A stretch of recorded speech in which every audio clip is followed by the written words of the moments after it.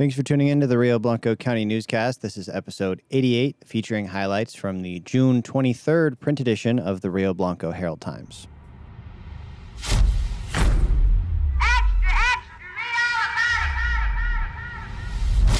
Good news for ongoing Rangeley project was shared at the latest trustee meeting, including positive feedback from a live-action role-play group who recently visited the area.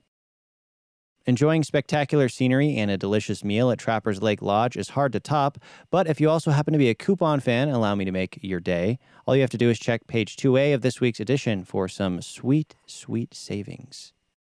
A shortage of permethrin has nixed Meeker's aerial mosquito spraying this year. If you're in the market for a new career, the Help Wanted ads are on page 8B this week. You can generally find Help Wanted ads in the classified section. Fair is in the air with just over a month left until the event officially kicks off on August 1st. Area 4-Hers participated in a 5-day expo last week and visited with representatives from Colorado State University who are on tour of Northwest Colorado counties. I was on location this week to photograph the Piceance East Douglas herd management area between Meeker and Rangeley before a planned gather by the Bureau of Land Management. 9 months after the jail closure, it's looking like the county will net around $500,000 in savings per year. While that's good news on the surface, it's not all sunshine and roses. Local police departments are facing challenges due to increased time and cost associated with transporting inmates. You can find the breakdown in this week's paper or online at hd1885.com.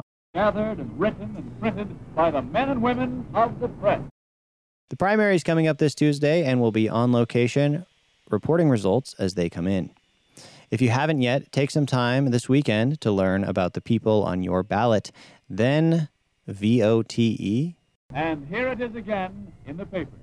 On that patriotic note, we'll also be celebrating independent journalism and Independence Day in this upcoming edition.